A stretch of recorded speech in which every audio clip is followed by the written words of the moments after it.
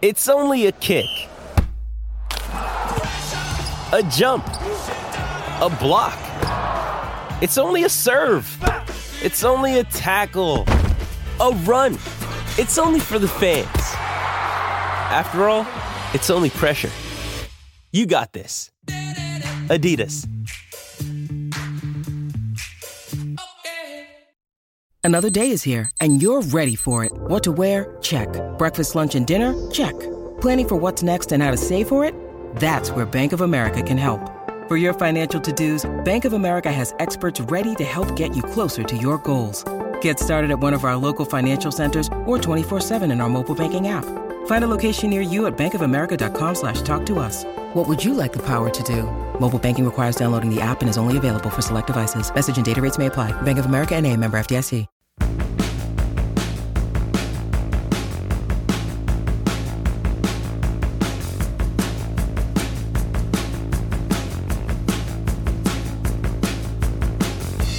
Hello and welcome to a Labor Day weekend edition of the 66 to 87 podcast. I'm Tom Reed, your host, and joined by Dave Molinari, and for the last time on our show, at least for the foreseeable future, Taylor Haas. We will be joined a little bit later by Ansar Khan of M Live up in Detroit. We'll be talking some Red Wings, kind of a rebuilding team that looks like it's finally starting to maybe turn around here a little bit. But guys, we are getting close to training camp. We're in September now. It's not going to be long. And I think one of the kind of storylines, obviously, of this summer has been, at least to this point, not a whole lot of activity. After the initial boom with the league, right as free agency started, some trades.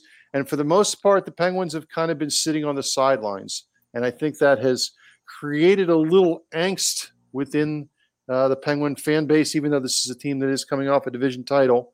But of course, again, knocked out in the first round.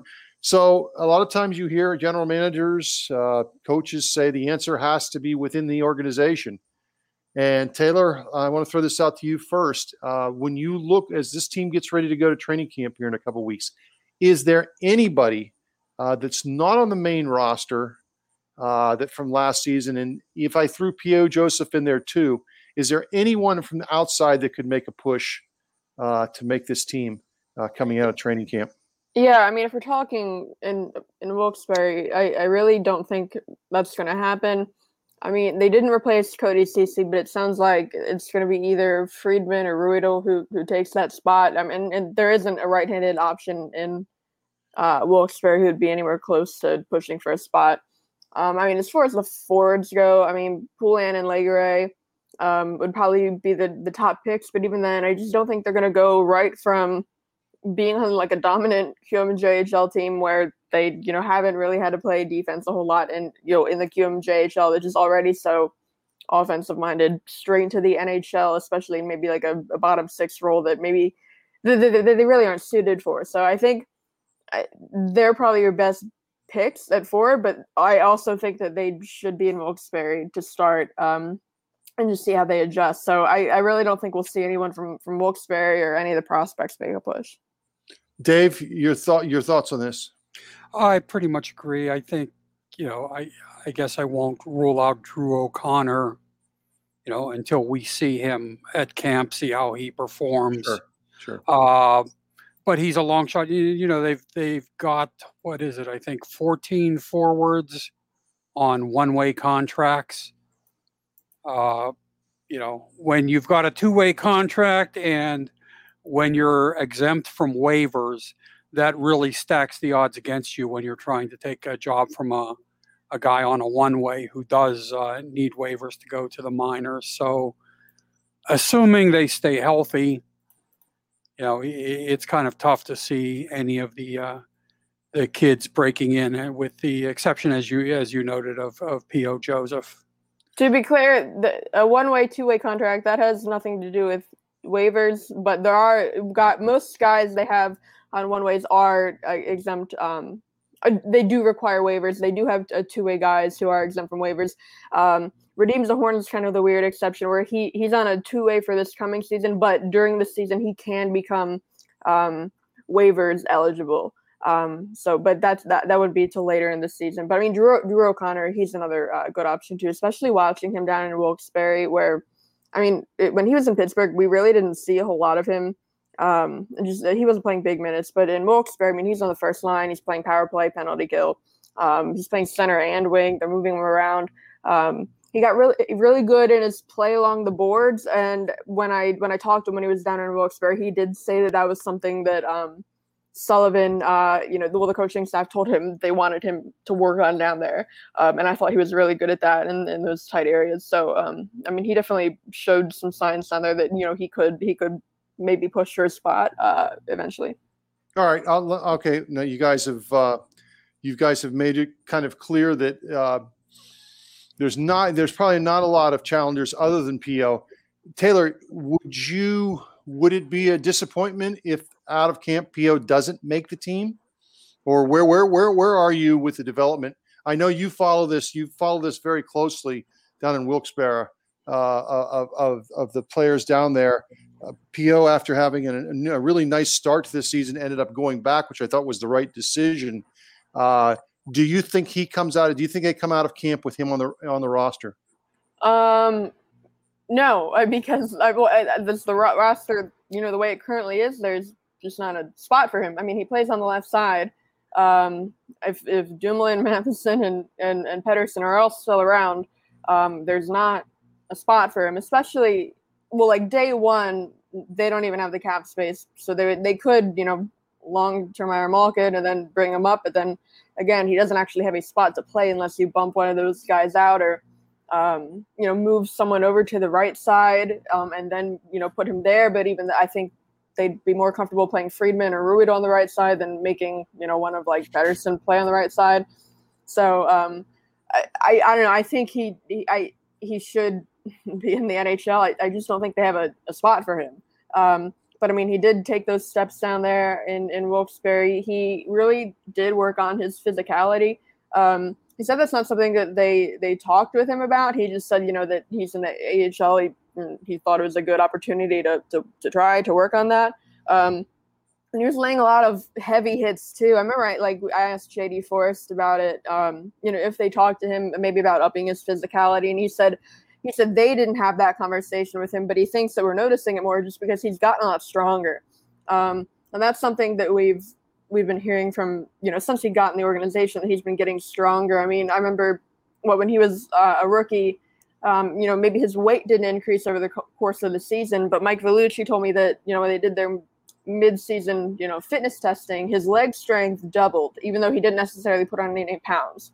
But then also in the off seasons, he has been putting on the last two off seasons, I think he put on about 10 pounds each off season. So he's 185 now. I mean, his size is still a concern for people, I guess, but I don't know. I think it'd be interesting to see what he comes into camp, if he puts on any weight, but he has, worked on that physicality. So I think he can make the NHL, but there's no spot. Dave, we spent the last show talking about poor Marcus Pettersson. This guy's not going to be a fan of the 66 to 87 podcast. We're trying to get rid of him so bad, it seems like at times, without any real reason. But I'm going to go back at this. I mean, P.O. Joseph spent most of last year in the minors. The year before, I mean, how much more development does this kid need? And at some point, does the organization have to say, we're going to carve out a spot for him one way or the other and start getting him in the lineup? Well, I mean, he's only 22, and I think you run a much greater risk of hurting a defenseman by getting him to the NHL too quickly than you do by having him stay in the minors a little longer than might be necessary for his development.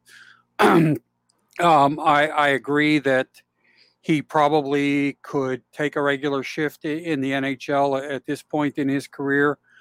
But if he would have to start the coming season in Wilkes-Barre, I really don't think that would be a major issue as far as retarding his development. Okay. That's going to be an interesting one. I just have a feeling. I just have this feeling that we're going to see P.O. Joseph, maybe not right at the beginning, but very soon in. And again, We still got a couple weeks left. We'll still see if the Penguins do make some moves, maybe to free up a spot for him. When we come back, we're going to talk about some news around the league as far as involving vaccinations. Some teams have made some interesting choices, some organizations. The buildings have made some interesting choices. And then we're also going to get into overtime and my wacky idea for what I would love to see happen in the NHL. Stick with us on the 66 to 87 podcast.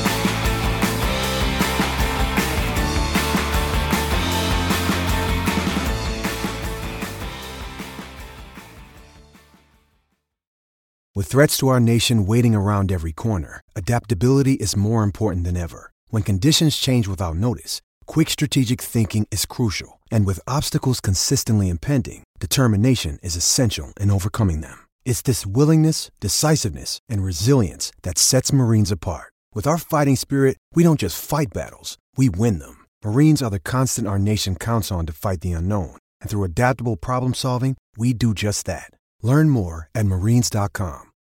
When you need mealtime inspiration, it's worth shopping Kroger, where you'll find over 30,000 mouth-watering choices that excite your inner foodie. And no matter what tasty choice you make, you'll enjoy our everyday low prices, plus extra ways to save, like digital coupons worth over $600 each week. You can also save up to $1 off per gallon at the pump with fuel points. More savings and more inspiring flavors make shopping Kroger worth it every time. Kroger, fresh for everyone. Fuel restrictions apply.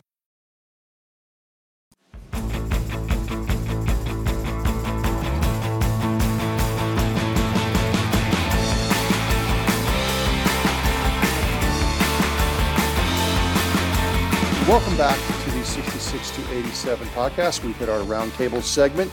And let's start out with this news coming out of Chicago today. That the arena there will require all fans to be not only vaccinated and to have proof of vaccination card, but also, according to the Sun-Times story that dropped on Thursday, they will require masks too. Now, we know at least one Canadian team has done it. I don't want to go through the whole list, so we're going to say Chicago is the latest. We know Winnipeg has done something similar with the vaccination. But it does lead to this question, guys. Could you see this coming to Pittsburgh?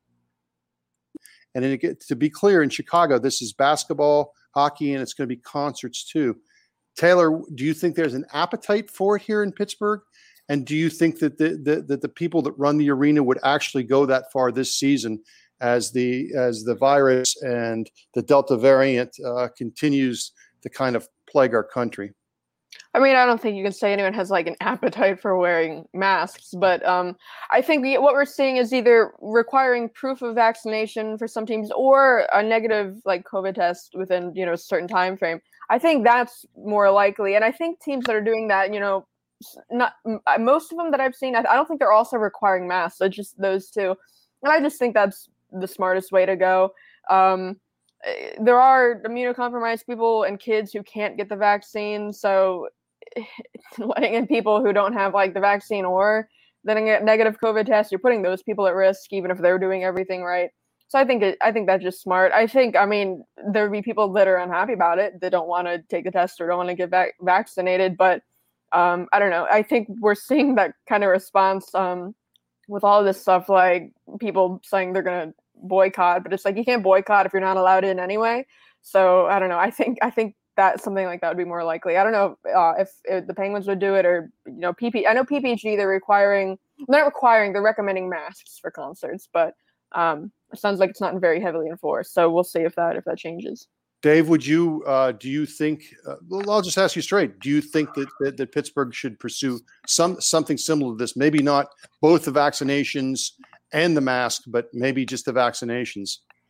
Well, I mean, I think they should follow whatever the recommendations of the local health authorities would be on this.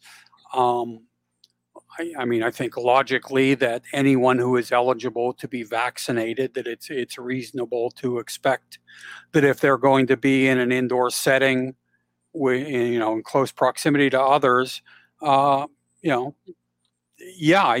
think that requiring a vaccination is, is perfectly fine. And frankly, I'm not sure that I'm convinced that simply a negative test within the previous 72 hours or whatever is adequate, because you could certainly contract the virus in the subsequent time period. So this all might seem like extreme measures to be taking, but I think this is a pretty extreme situation when we're a year and a half into a pandemic, and the trajectory over the past month or so certainly seems to be going in the wrong direction. Yeah, and of course, you add to that, we're starting to see government officials, military, and certainly the athletes. They're making them much harder in all the sports if you are not vaccinated to have to prove that you're healthy. You have to take more tests. I did see a tweet of like different league breakdown and like a percentage of athletes that are vaccinated. And the NHL currently is like, it's the lowest. I mean, it also is, we're getting pretty close to training camp, but it was like the NHL is something like 85% of players have been vaccinated, which is the lowest among the North American sports leagues. The WNBA was leading the way with 99%. So, I mean, the NHL players have some catching up to do too, but that's something that they're negotiating with the NHLPA. Yeah, it'll be interesting to follow. And with the way our country is right now, it's going to be controversial. I think they could require full hazmat suits and they would still sell out. Like, you see how much tickets go for. Like, so it's not. I don't think it's like a debate of like, oh my God, if they do this, like, are people still going to come? Yeah, like I think if you could make them wear full hazmat suits, like, yeah, look how the ticket prices you're going for. People would come no matter what. It's hockey. And I think that players will be given some real incentives to get vaccinated, because I think that the ones who are not will be forced to operate under a lot more strict guidelines than those who are, in terms of where they can go at the team facilities and, what they're allowed to do on the road and that sort of thing. I think that if you're not vaccinated, you'll have a lot of restrictions like the ones that were in place last season, and that you'll have to be really committed to not wanting to get the vaccination to put up with the hurdles that will be placed in front of you for not having it. Well, it was very interesting in the NFL this past week. Urban Meyer, the new coach of Jacksonville, former longtime coach here at Ohio State, got caught in one of those moments of telling the truth, where he probably shouldn't have, but basically said, "Hey, when we were making our final evaluations on cuts, that was something we did consider, whether the player was vaccinated or not vaccinated." And boy, that caused a what storm, even where Jacksonville's organization had to walk it back and say, "Well, that really wasn't the case." But you obviously know that it was, because the head coach said it was. And why wouldn't it be the case when the NFL has put in the rule that if you can't play in a game because of a COVID outbreak on your team, and I believe they specify, because of players who haven't been vaccinated, that you forfeit the game. That's a pretty good incentive to have your players vaccinated, and I think that makes it a perfectly reasonable factor, maybe even a primary factor in determining who you're going to keep around. Yeah, the number one ability is availability, and especially in the NFL where the season is only 17 games, you can't afford to lose players, and you can't afford to have players causing outbreaks on your team, as Dave mentioned, with risk of forfeiting a game. All right, I want to touch on one more subject briefly, because you guys can tell me I'm crazy, and a lot of people already have told me this. But the other night, a great ending to the U.S. Canada Women's World Championship. I hope you caught it on NHL Network. Canada wins the game. They win the game in overtime, and they went right to the 3-on-3 format. And the game ended 5 or 6 minutes in. Beautiful goal. I don't know how the on-ice official missed it to begin with. But I wanted to get to your guys' thoughts on this. Here's my feeling. maybe I'm just getting old, but I'm getting tired of these 4 and 5 overtime games. Not that they happen frequently, but living here in Columbus a couple of years ago when Tampa Bay and Columbus went to 5 overtimes, it was bad hockey. If for the people that were the neutrals, you watched the game and like, oh my God, when is this thing going to end? I am a proponent of playing 2 overtimes normal, just 5-on-5. But once you get to the 3rd overtime, I'm all for that. If you can't decide a game in 100 minutes, I don't have no issue with going to 3-on-3 to try to settle this thing so these guys aren't playing all night and the quality of play becomes so bad. Taylor, am I crazy?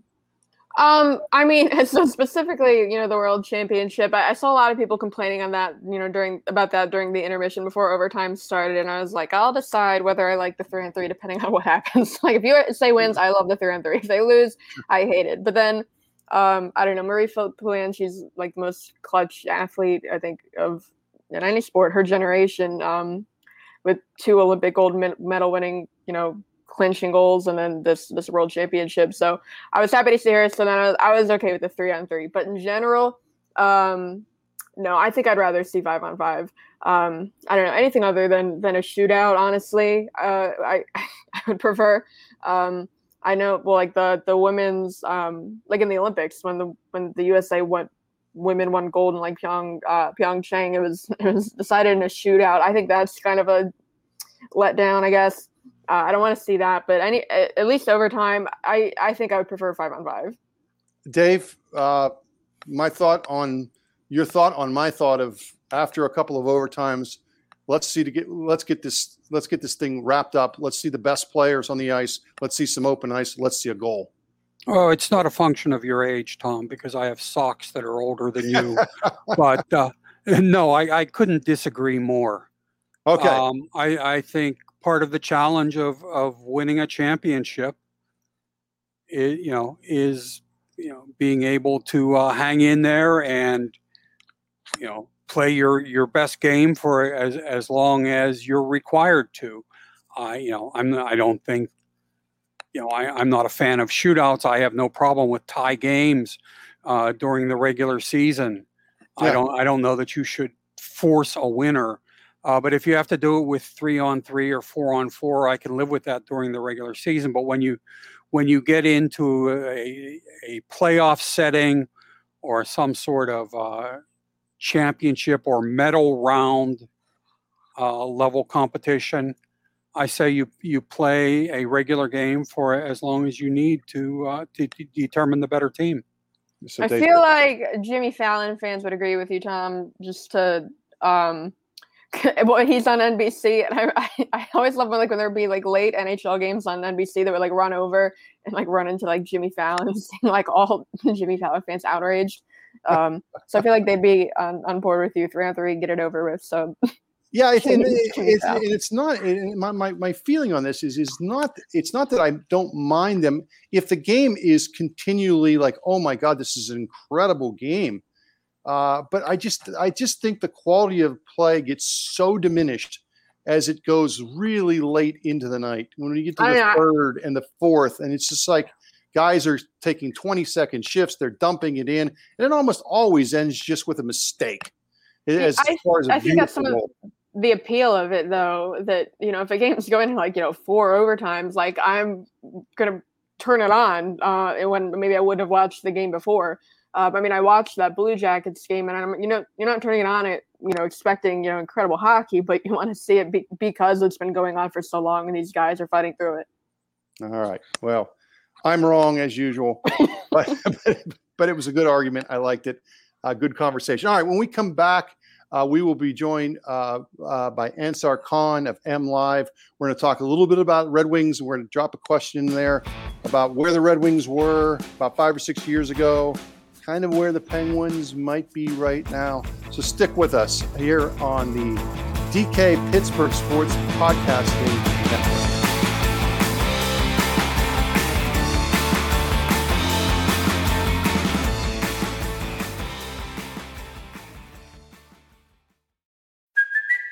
it's Kaylee Cuoco for Priceline. Ready to go to your happy place for a happy price? Well, why didn't you say so? Just download the Priceline app right now and save up to 60% on hotels. So whether it's Cousin Kevin's Kazoo Concert in Kansas City, go Kevin, or Becky's Bachelorette Bash in Bermuda, you never have to miss a trip ever again. So download the Priceline app today. Your savings are waiting.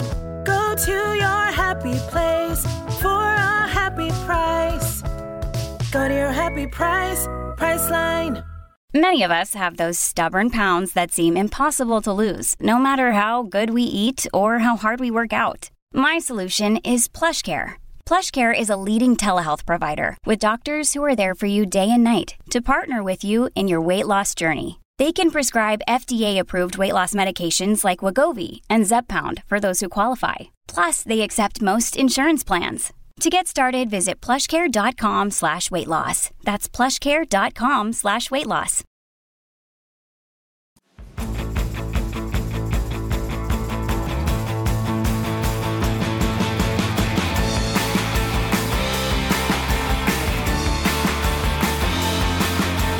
Welcome back to the 66 to 87 podcast. And as promised, we are joined by Ansar Khan of MLive.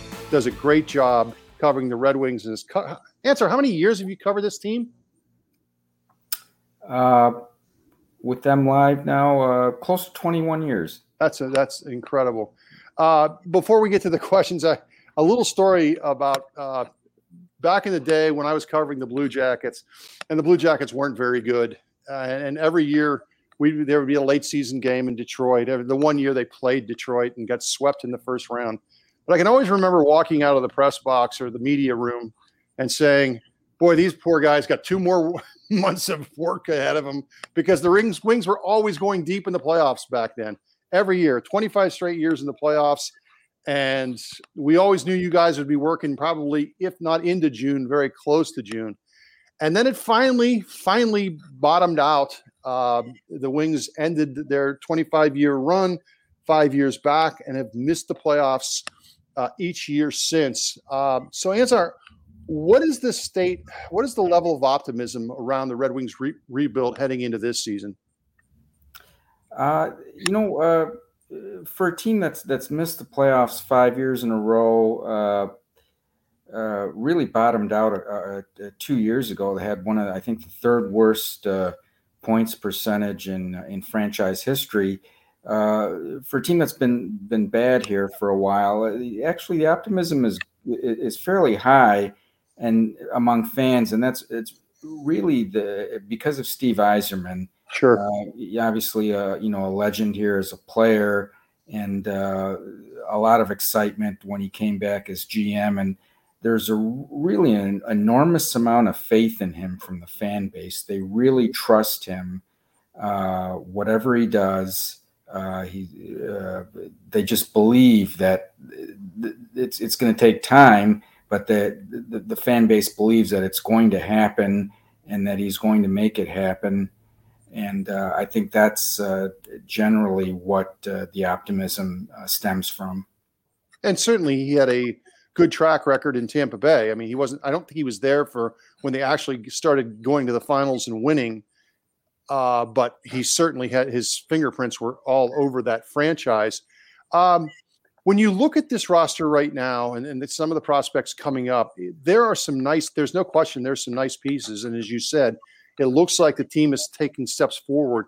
But when I look at them, I don't know if I see a franchise player like a Steve Yzerman to build around just yet. Is that fair? Or is there someone that's wait until you see this guy this year take a step or coming up through the system?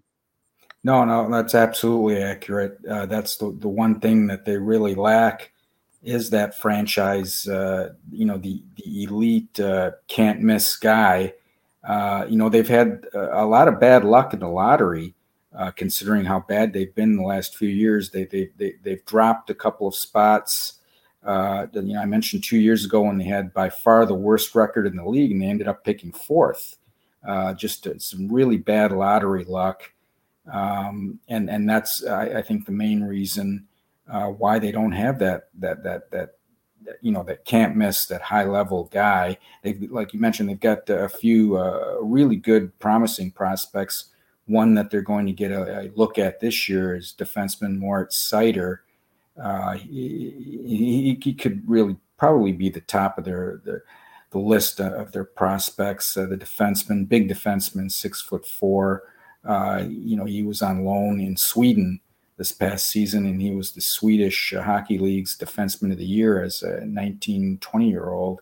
That's the guy that really is going to anchor this defense. They hope, at least for years to come. What's the importance, do you think, of going out and adding Alex Nedeljkovic as the goalie for next season? Well, that was huge, really, and that was a surprise. This is a guy that's 25 years old. He finished third in Calder Trophy voting, and Carolina basically just gave him away. I mean, it was astounding that you could get a guy like that for the 94th overall pick in the draft. I mean, just an absolute steal. That was huge because, they had Jonathan Bernier, but, he's older. They got in Nedeljkovic, they got a guy that they can have for at least, they signed him to a 2-year contract, but he could be here longer than that. He'll eventually step in for Thomas Greiss, who's in the last year of his contract, and then he'll be kind of a stopgap or a transition to Sebastian Kosa, who was the 15th pick in this year's draft, the franchise goalie, their goaltender of the future. Yeah, and then what do you think Nick Leddy can add to the Red Wings defense? A skill, offense, puck moving. Defensively, they've got a good group. They improved a lot. That was one area. They struggled to score goals again last year, but they really improved their goals against average, and a lot of that was due to their defense. And they they added to it with Leddy, with Seider. They will this year, and Jordan Osterley, another free agent from Arizona. But as good as their defense is, the one area that it lacks is offensive ability, some scoring. They don't generate a lot of offense from the back end, and that's one area I think Leddy will help with. And so management's been really patient with his coach. Do you see this as any kind of a make or break season for him? And if not, when do you think one of those would come along? Yeah, they have been very patient with him, but they also realize that he's in a tough spot. Doesn't have a lot of talent, skill to work with.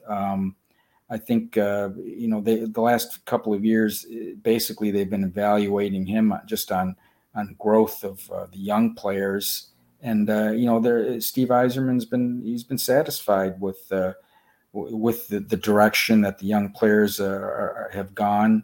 And he believes that he really believes that Jeff Blashill is a good coach, just in a bad situation, and that's why he's. It's surprising that I believe he's the third longest tenured coach in the NHL with his current team, behind John Cooper and Paul Maurice, which is really amazing when you think about it, considering how bad this team has been and just how frequently coaches get shuffled in and out.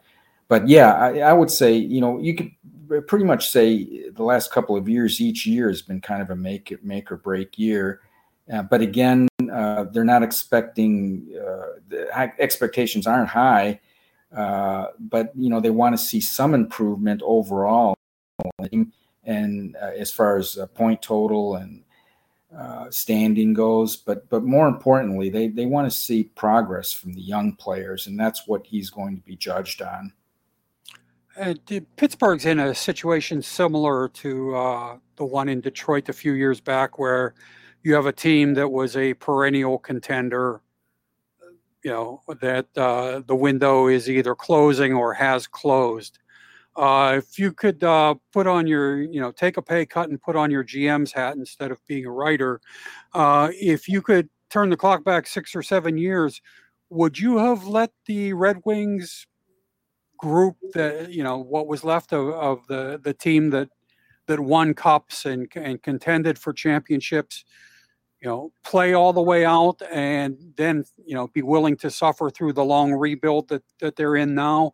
Or would you have maybe, broken things up a few years earlier and tried to shorten the rebuild period? Yeah, that's always been a debate, or for the last several years, that's been a debate among the fan base. Is, did Ken Holland wait too long to start the rebuild?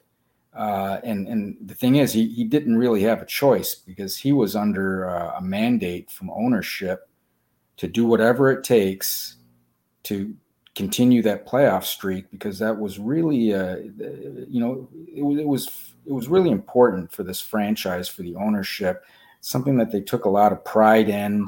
I think I'd mentioned to Tom a little while back that when it reached 25 years, they even went as far as to put a logo on the ice that year in the playoffs. That's how much they valued that playoff streak. So he really didn't have a choice. He was under pressure to do whatever it took to continue making the playoffs. Certainly in hindsight, you can look back and say, should have broken up the team and started selling earlier than he did and building for the future. I think probably the best thing that could have happened to them is if, during the middle of those 25 years, maybe late during that streak, that they would have had an off year because of injury or whatever and missed the playoffs, then they wouldn't have had that pressure just to keep it going. Good stuff. Very good stuff, Ansar. For fans out there that want to kind of follow this team, I think it's a team that is starting to push in the right direction finally. Make sure to follow Ansar on MLive. Does a great job covering that team. That's it for us this week. For Ansar Khan, for Dave Molinari, and Taylor Haas, we wish you all the best with Podcast on Fifth Avenue. I hope our listeners make sure to follow that podcast, which, Taylor, I believe begins next week? Yeah, next week. All right. Well, great. For the rest of you guys, stay safe. Have a great Labor Day weekend, and we will talk to you again next week on the 66 to 87 podcast.